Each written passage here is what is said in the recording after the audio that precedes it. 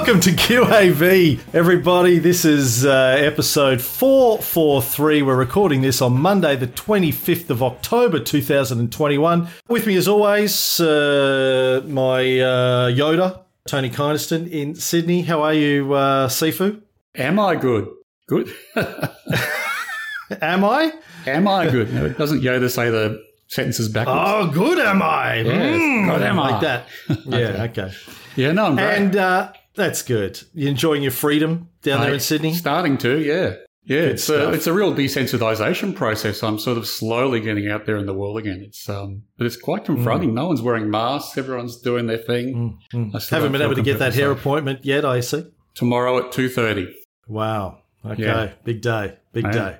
And with us also from Sydney is Louise Bedford. Welcome to the show, Louise. It's so good to see you both. So good to see you too. Now, Louise, I'm sure most people in the investing community in Australia know Louise. We had her partner, Chris Tate, on the show. We just worked out in April 2020, just as the COVID cough was starting to hit us. She's a well-known author, founder of Talking Trading, known as the Candlestick Queen, which I thought was an ABBA song, but it was a different. I think that one there was like a deep cut on a B-side somewhere there. The Candlestick Queen. How are things going for you, Louise? Are you enjoying your freedoms? Oh, look, I just find that it always takes us a while to change gears, but I'm very much looking forward to and very optimistic about what's coming next year. It's been a pretty rough 18 months, but really let's just kiss that goodbye and look into the future. Hasn't been rough for us in Queensland, I have to say. We've had a great time. We don't know what you're all complaining about. It's been fine up here. I don't know, bunch of whingers down south. So, Louise, we've got a lot of stuff to talk to you about today, but one of the things that we thought we'd kick off with is something that we've talked a bit about on the show before, and you're a great person to guide us in this area. We've often wondering why a relatively small percentage of the listeners of our podcast are ladies. And, you know, I've seen a fair amount of research out there saying that women don't tend to be active investors as much as men are. Do you think that's true? Look, I'd love to say that women are absolutely going head to head with the guys in terms of numbers, but currently we're just not. So if we look at the traders in my trading group through tradinggame.com.au, we've got about 70% male traders, 30% female traders. But the interesting thing is that the women are outperforming the men. We've heard that. We've heard that women statistically tend to get better results than men. Why is that, do you think? I think there's a few reasons. Firstly, I mean, once we become that 50-50 level with parity between men and women in terms of numbers, then perhaps this effect will dry up a little bit based on this characteristic. But I think the people who are very much the forward-thinking female, the ones who have a big purpose and a big ambition and maybe even a few extra IQ points are the ones going into the markets first.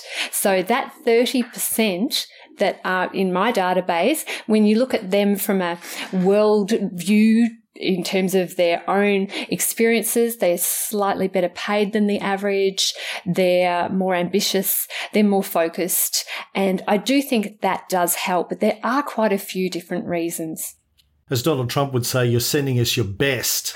You're sending your best women in there to invest. I do think so. And another one of the reasons I feel has to do with women's lack of confidence around this. We know it's a male domain. I've been trading since 1990, and when I got started, I used to go down to the stock exchange and there'd just be little old me, and I'd look down a line of men with their navy blue suits and their ties, and I'd look up the other line and there was just testosterone everywhere. So I think really what we're looking at is that women know they're going into a field where they traditionally haven't been welcome even, and they have to really take that into account.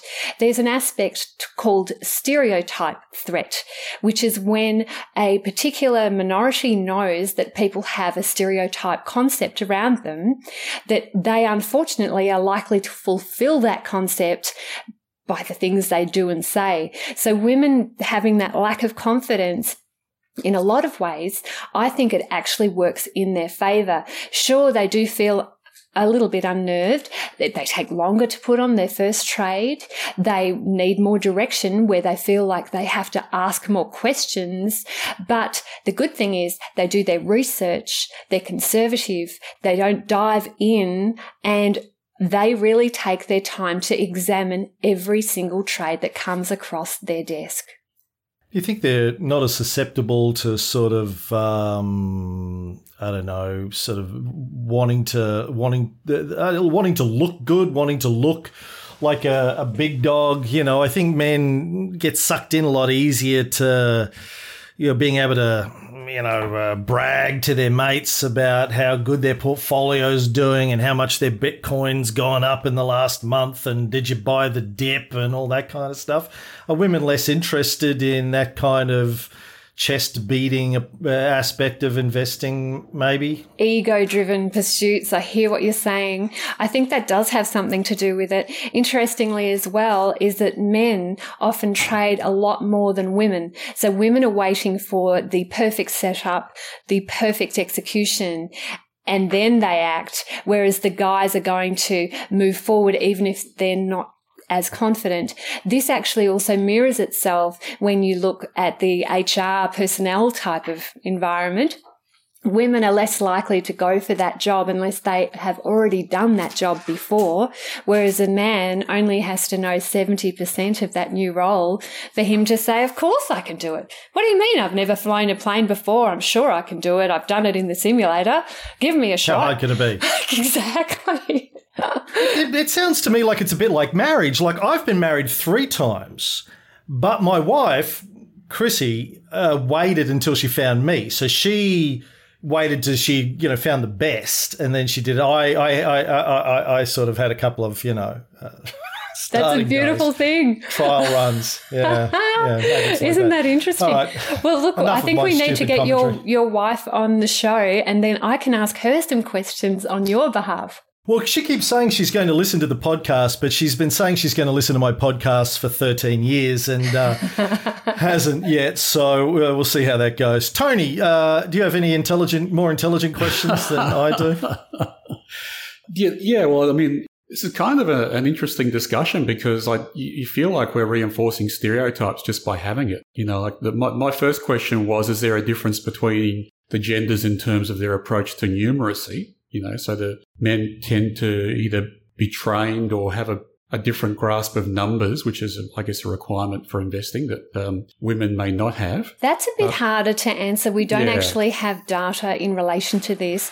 A lot of the information that I'm providing for you is based on a couple of different studies. Terence and it's Odeen and Barber, they are the ones that actually put together a massive longitudinal study about men versus women. I actually replicated almost the exact same results of that study in 2019 based on 2,000 traders, nearly 1,983 traders. And we looked at their own results based on gender, whether they took a particular amount of time to put on a trade, how long they took educating themselves about the markets prior, quite a few different metrics. So your question is a little bit more difficult. It's outside the scopes of the research that I'm more familiar with. So I guess whatever the reasons are, what can we do about evening up the score between the genders when it comes to investing? Well, I think the first thing is for the women to note that the men are not outperforming. So having that bit of knowledge is a good thing. And men can learn from women in quite a few different ways. The guys that I have a look at so many trading plans, I've literally looked at thousands of trading plans, and the guys who actually take their time have a little bit more, I guess, of a breath, of a pause before they dive on in. They're the ones who end up on top. So I don't think it's necessarily a question of one gender being better than another.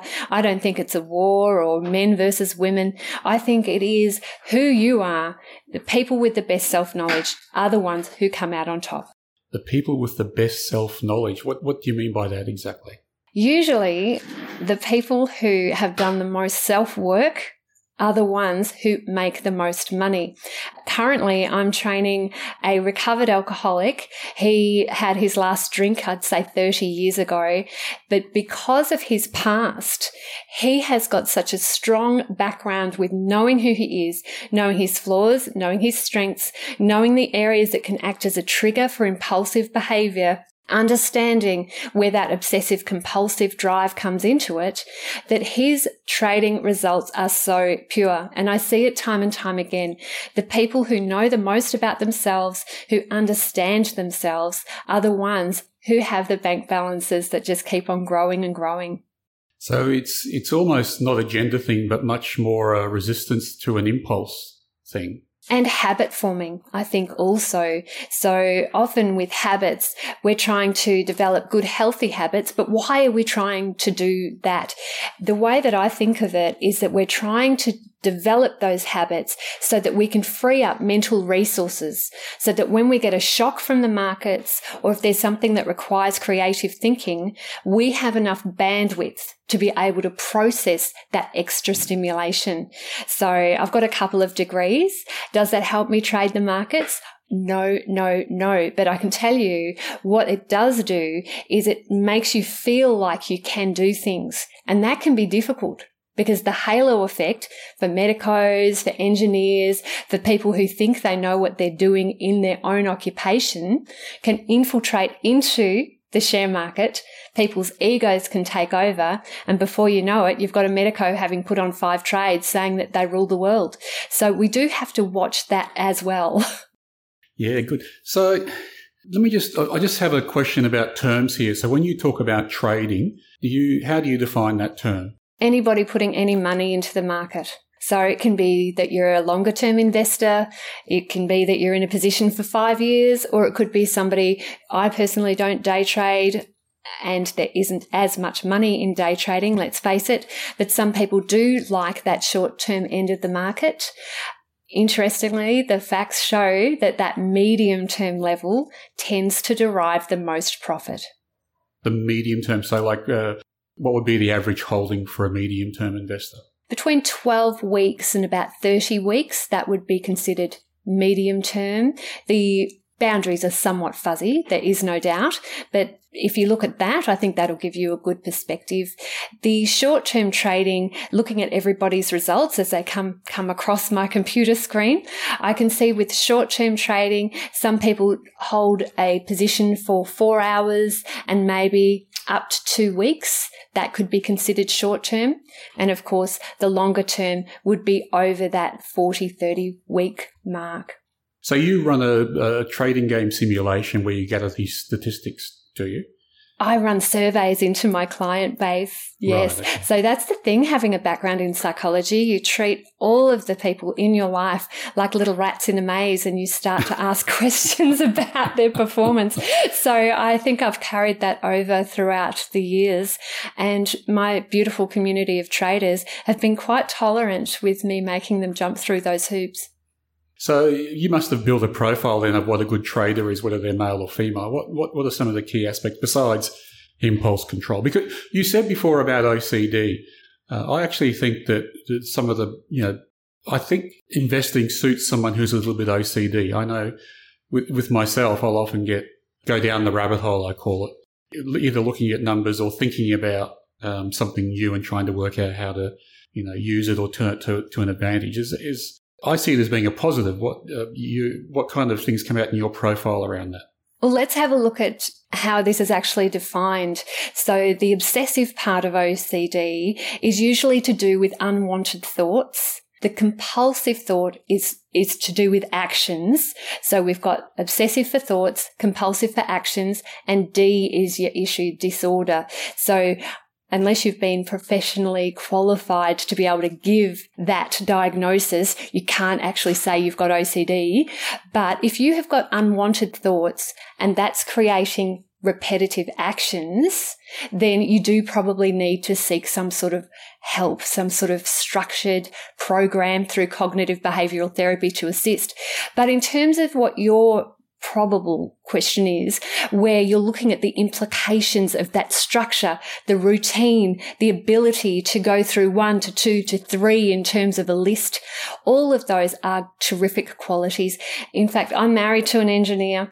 My engineer trading friend here just beside me, he just took this up and ran with it. Took him a while to do because every single I had to be dotted, but his results were outstanding from a very early stage. So even though what you're referring to, there are aspects of OCD in a lot of people who have a good trading track record, it's not actually the disorder part that is driving that behaviour.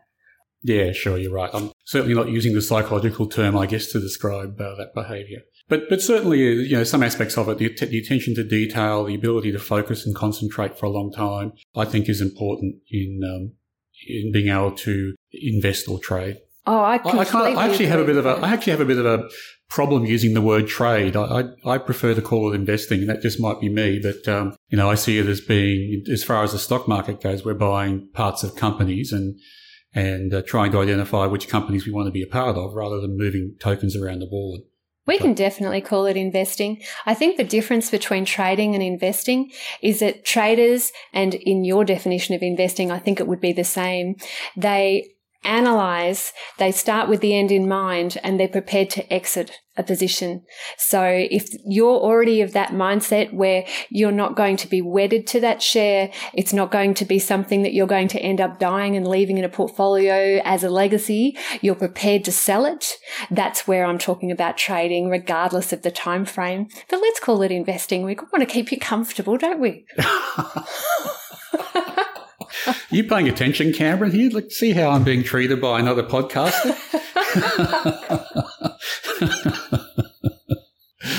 Sorry, I did interrupt you before, Louise. What are some other aspects of that make a good investor/trader that you've been able to profile over the years? One of the major concepts behind successful traders is that they have a persistence and a willingness to just jump through those hurdles. The difficulty with a lot of people in the civilian world, like if we just say the civilian world, are the non-traders and investors, whereas we're actually on the pointy end, we're the action takers. People give up so easily, don't they? They just chase shiny objects, they throw money away, they do things without foresight. And that is not what we need as an investor. We need to stay fixed to the one concept and follow it through. We need to work on a written trading plan or an investing plan that covers our entry, our exit, and how much money to place into each position. So if we've got that professional view from the beginning, we are stacking the odds in our favour. And just probably one extra thing that I think is really relevant. The majority of traders that I've trained who are really kicking goals, there is a reason within them why they want to trade. And it has to be a good reason, something that will keep them going when things get tough. If the markets are throwing signals and they're getting confused and overwhelmed and their life is in disarray, they still know at their core, at their identity level, that they are an investor, and that can hold them true and keep the course until they actually succeed. I think that is very much underestimated as a personal quality in terms of success seeking. Yeah, look, I'd agree. I think the old saying, if you don't stand for something, you'll fall for anything, holds true in the market. You've got to have an approach or a system or a framework and stick to it and only move away from it under extreme circumstances and hopefully not ever. Otherwise you will flap in the wind. And it's one of the things that we see with some of our listeners, that they are, I guess, trying us out or trying our system out. They're still wedded to other ones. They still sort of play the field in terms of subscribing to lots of newsletters and podcasts and things like that. And whilst I wouldn't be critical of that, hopefully it's a transitory stage, because you really can't. So you wouldn't be critical of that. See, Tony, I would be. I would question why you need 500 different sources. The more effective traders, I think, follow mentors that have similar values and a common direction rather than ones that are actually all over the place, because those mentors, even the podcast hosts, if they're not aligned with their values, they're going to end up confusing your people. So actually, on your behalf, I will speak critically of people who have more than 3 or 4 people that they're listening to about the markets. It's very difficult for beginners to know what crud is.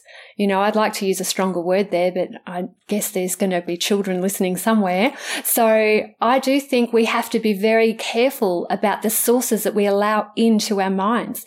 People watch the news far too much and they wonder why they're sad and depressed and all they can think about is COVID. Yeah, look, it's a good point.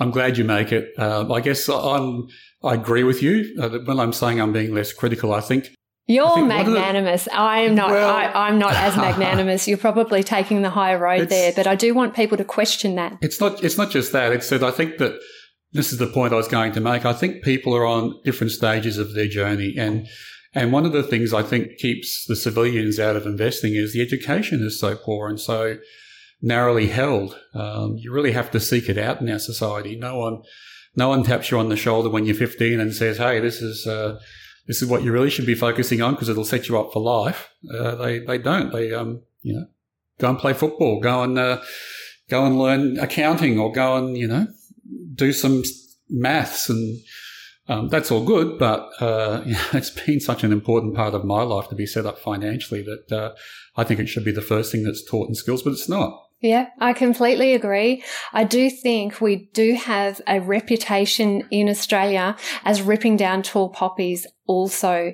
So we have to be really cognizant of the wealth mindset that we're transmitting, not only to the next generation, but also to our friends, because we are a product of the people that are closest to us. So I do think we have a bigger ripple effect that we're responsible for than most of us realise. Yeah, look, I think I agree. And it is an interesting part of Australian culture to not flaunt your wealth and to not, I try and keep a low profile in terms of how much we're worth and our experiences. Although it's been quite a journey for me to come out and talk about all this stuff in public. How much is that again, Tony? Sorry, you're breaking up, Cameron. I think one of the interesting parts of that psychological journey was reading a book called The Millionaire Next Door. Oh, absolutely. I love that book. Yeah, so do I. Which is, probably more in tune with our culture, which is the person who might have all the money may not show it. They might just be driving a Subaru and going to the shops, to Coles and Woolies like you do every week. So, yeah, that was interesting. But yeah, good.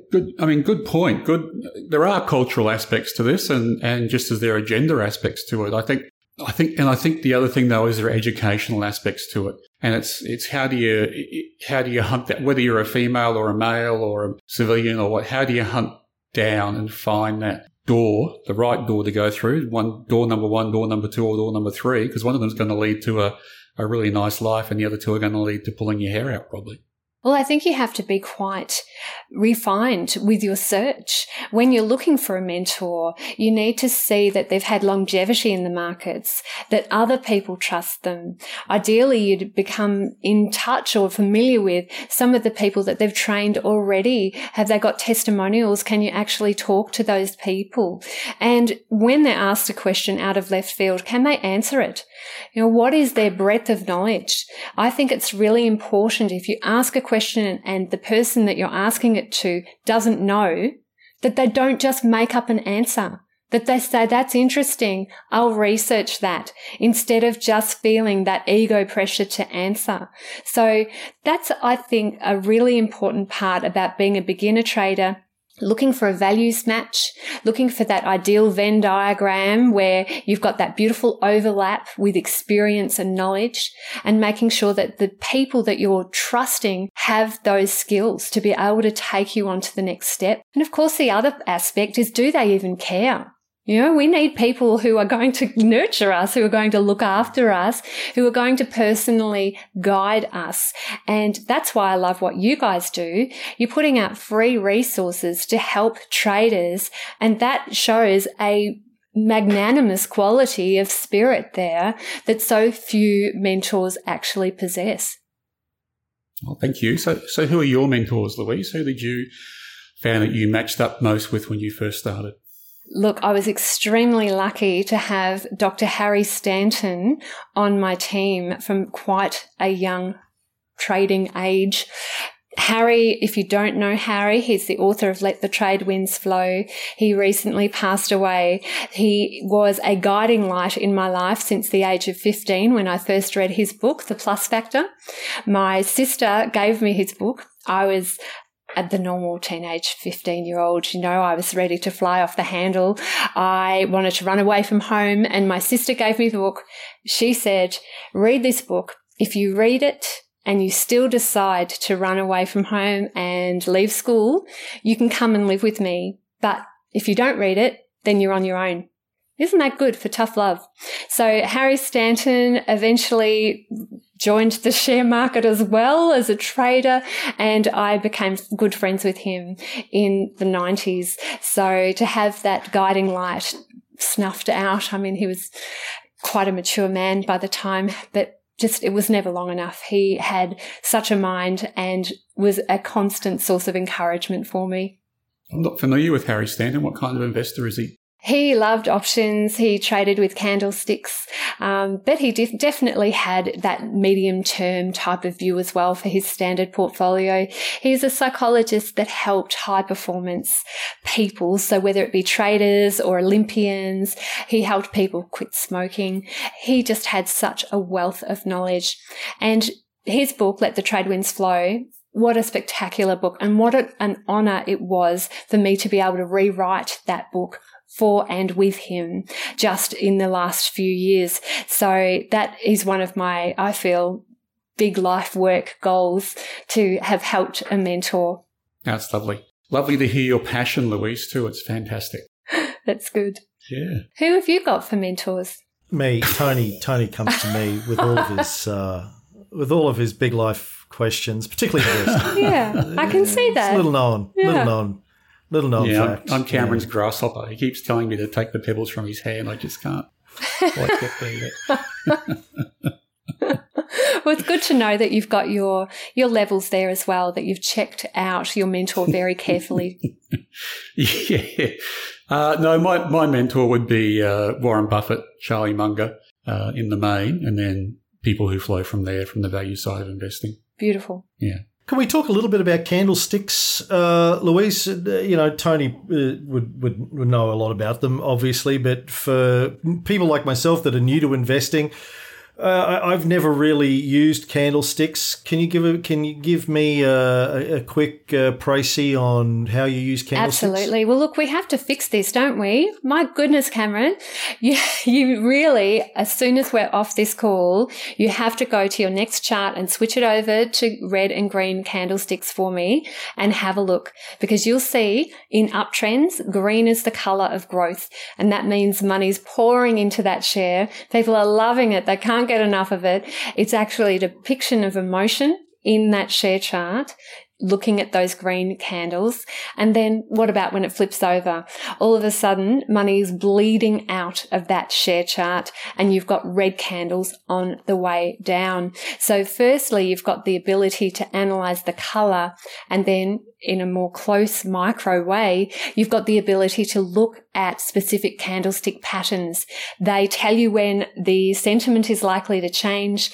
They give you a guide when to enter a position as a retracement trade. And for short-term trading, they're a beautiful entry signal as well. So you can use them across any time frame, but ideally you're using it just as the trigger. You also want a setup to be based on weight of evidence.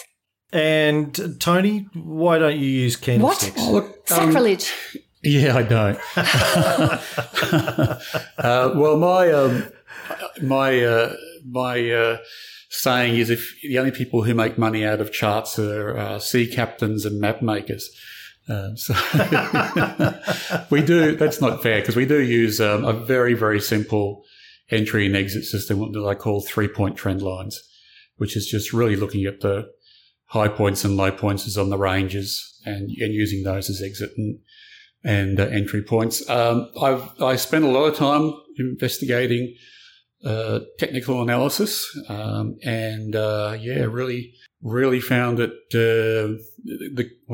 Okay, since we're being straight talking, I'll call it the astrology of the scientific world of investing. Ah, yes. Not a hocus pocus. Well, I would like to challenge you on that. I think a lot of value investing is terrific in terms of which shares to get involved with, but technical analysis can tell you when. So you can combine the two. It doesn't have to be an either or.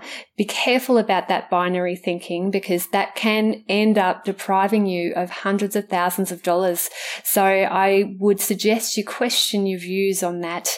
I would love to be able to be the one to say, question it, because there's money in there for you if you look at it in the correct way. So I think the mistakes people make with charts, and I do agree with you to some extent, is that they think that it's like tea leaves. They don't use a trading plan to guide their decisions. That investing mindset, everything they're talking about being conservative and taking their time and being very executive function oriented, all of that goes out the window, and they just go, hey, the magic of the chart. That's not where we need to be at all. This is a part of a structured, routine-based, focused method of trading where it is more akin to that engineering mindset than it is to the astrology mindset. No, look, I accept that. And we do use charts ourselves all the time to buy and exit them. But I try and keep it as simple as possible and stay away from the oscillating waves and the Dow theories and all those kinds of things. Yeah, no, I'm hearing you. I think the majority of traders who complicate things, they forget that when the markets are open, our IQ drops by about 50%. So we really do need to have a simple system that we can execute time and time again without question. If you can maintain that as your focus, where you have that detachment from the results and you just do the same thing again and again based on a system of entry, exit and position sizing, you're going to be in the top 5% of traders. It's always easier said than done, but listening to resources like this, that can help reinforce it time and time again. It's like vitamin C. You keep on needing to get that fix to be told you're on the right path. No, it's good. I mean, it's exactly right. I mean, the psychology of it's very important. I mean, Cameron and I were talking about it a couple of weeks ago, that he sort of moved into a new mode of thinking when he was talking about his investing, where it was more like a game rather than being emotionally attached to the money that was involved. And I think that's a really important step change in someone's progress through trading. And there's a number of step changes like that psychologically, where you do remove yourself from the bear pit, I guess, and you know, the impact that something might have if it goes against you, for example, and focus on the process and the game of it rather than the dollars involved. I think that's levels there are in investing. I think that's absolutely right. We need to stop looking at the outcome, even though that is, of course, why we're trading. And we need to look at that process and make sure that any of the variables that we change, we only change one thing at a time. So the thing I think I see a lot of traders do without that specificity of action is that they say, okay, this is wrong, this is wrong, this is wrong. I'll change it all and then I'll see what happens. Unless you have that scientific approach of changing only one thing at a time, you will end up not knowing why you made the money on the other end. Right. Yeah. And I certainly think that modelling and regression testing has been a big part of my investment journey. They're very important skills to have as well, to be able to test that controlled variable and see what happens. Absolutely. And to also, when you're going through that back testing, don't switch off your emotions. Imagine if you were in that trade, how you would feel if you were stopped out at that point. Imagine how you would feel if the share kept on going up after you were out. Try and put yourself in the position. There's a concept called the post-mortem. Have you heard of that? Well, I know what post-mortems are, and certainly did a lot of those in business. Yeah, post-implementation reviews for sure. Yeah, so this is a technique, a game, if you like, that you can play. It's a really cool thing to do when you're involved with any project that's looming ahead of you and seems very high impact. I'll give you an example. Before I started Talking Trading, which is the podcast that I run, as you know, what we did is we got together with the team that was going to launch it, and we said, imagine we are 1 year down the track. Talking Trading has just died in a screaming heap and we all hate each other's guts. Now, everybody write down on a piece of paper why, what were the preceding conditions that created this devastating impact. And it was fascinating to read because the problems that all of us revealed on our pieces of paper were exactly the things that happened. But because we'd pre-considered how to get out of that situation, that actually meant all the difference. We already had those tools available to help us overcome those difficulties. Traders should do this too. When you're starting out in a trading career, whether it's a full-time trader or whether you're just doing this on the side, have a think about in 1 year's time, if everything goes just haywire, why would that be? Could it be because you didn't have a mentor? Could it be because you didn't listen to enough podcasts like this, so you lost the belief? And these are the three areas that it usually is: system, psychology, or maintenance. Which of those three are your weak point? And if you know it, how do you actually scaffold your way into helping yourself become the best trader you can be in that specific area? Yeah, I think maintenance is probably the most important one that people overlook a lot of. We had a listener dinner in Melbourne and I was asked what's the most important thing, and I said, you guys got to realise that you'll be doing this for the rest of your life. And they sort of, everyone went quiet, and as it sort of sunk in that this wasn't just something they'll try for 2 weeks and then move on somewhere else. If they're serious, they've got to keep doing it every day, every week, every month, every year. And that's where burnout can come into play. You know, trading is such a high performance endeavor that I think it is subject to so many of the emotional foibles of other high performance endeavors. We think that just because it's a little thing on the side, that how hard can that be? But actually we do have to self-protect in terms of how much time we're putting in, the decision fatigue that we're encountering, and the lack of support sometimes that we can encounter. No, you got it. No, Louise, I told you, I paid you $50. You got to tell Tony he's going to be putting in more time, more effort. Don't scare him off, Louise. He's already working more now than he's worked in 20 years. Yeah, and less income. So, Tony, you're trending well. Yeah. That pre-mortem idea is a really good one. We talked about it a couple of weeks ago based on what Charlie Munger says about inverting things. If you want to, and his quote is, if you want to help India, first of all, work out how to hurt India. Yes. Well, you reduce the sanitation, you keep everyone in their caste system, and that tells you what you need to do to improve things. So it's a similar sort of concept of inverting. What could go wrong and how do we guard against it? And from a trading perspective, just a really quick inversion that you can do, if you've got the type of software that lets you flip your chart, if you are still long when you flipped your chart, there's a problem because you're barracking for it to go up when it's upside down. So that can be an interesting little mind check. If you can invert your charts, invert them, and then do the analysis and see what comes out of that. So you're saying be led by the analysis rather than where the chart's going? Absolutely. Yeah. You should be detached enough to be able to take the signals that are actually occurring rather than the ones you wish were occurring. Yeah, good point. Well, I think we should wrap it up, Louise. We've got to get into some Q&A, but thank you so much for coming on. Unfortunately, I can't take your advice regarding candlesticks because you told me earlier to have one mentor and listen to him, and that's Tony. So you have to convince Tony about candlesticks, and because I just do whatever he tells me to do. And so far it works okay. But terrific to have you on, and just tell people out there if they want to hear your podcast, where to go. Come and visit me for my podcast at talkingtrading.com.au, but also, especially because I know this will combine well with the things that you're already learning, come to tradinggame.com.au, tradinggame.com.au, and download my free trading plan template, and I'll even send you my Trading Made Simple audio 5-part course, and I know you'll love it. Very complimentary with what you're already doing.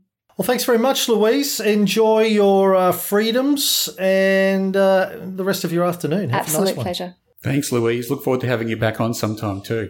Well, that's all the time we have this week in the free edition.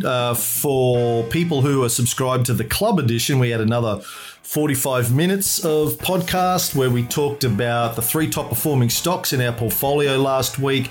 We talked more about market open prices and after hour trades and why it can often look like the closing price on one day doesn't match the opening price on the next day. Tony spoke to his broker of 30 years, Alex Hay from Baillieu's, about how that can happen. We talked about EWC's qualified audit. Our deep dive, or pulled pork as we call it this week, was on ECX. We talk about AIS and their limited mine life, why Navexa seems to report that we didn't sell some old historic stocks quickly enough, AZJ's sell line and their recent acquisition news, Tony's current views on AMP, and how much of Tony's portfolio was sold off during the COVID cough.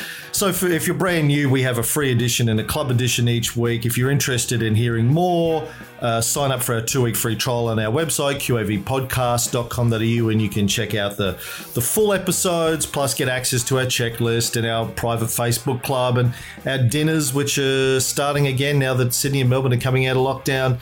We're going to have one in Brisbane next week, I think. And et cetera, et cetera. All the different benefits and advantages you get from being a QAV club member. Or you can just keep listening to the free episodes forever. No pressure.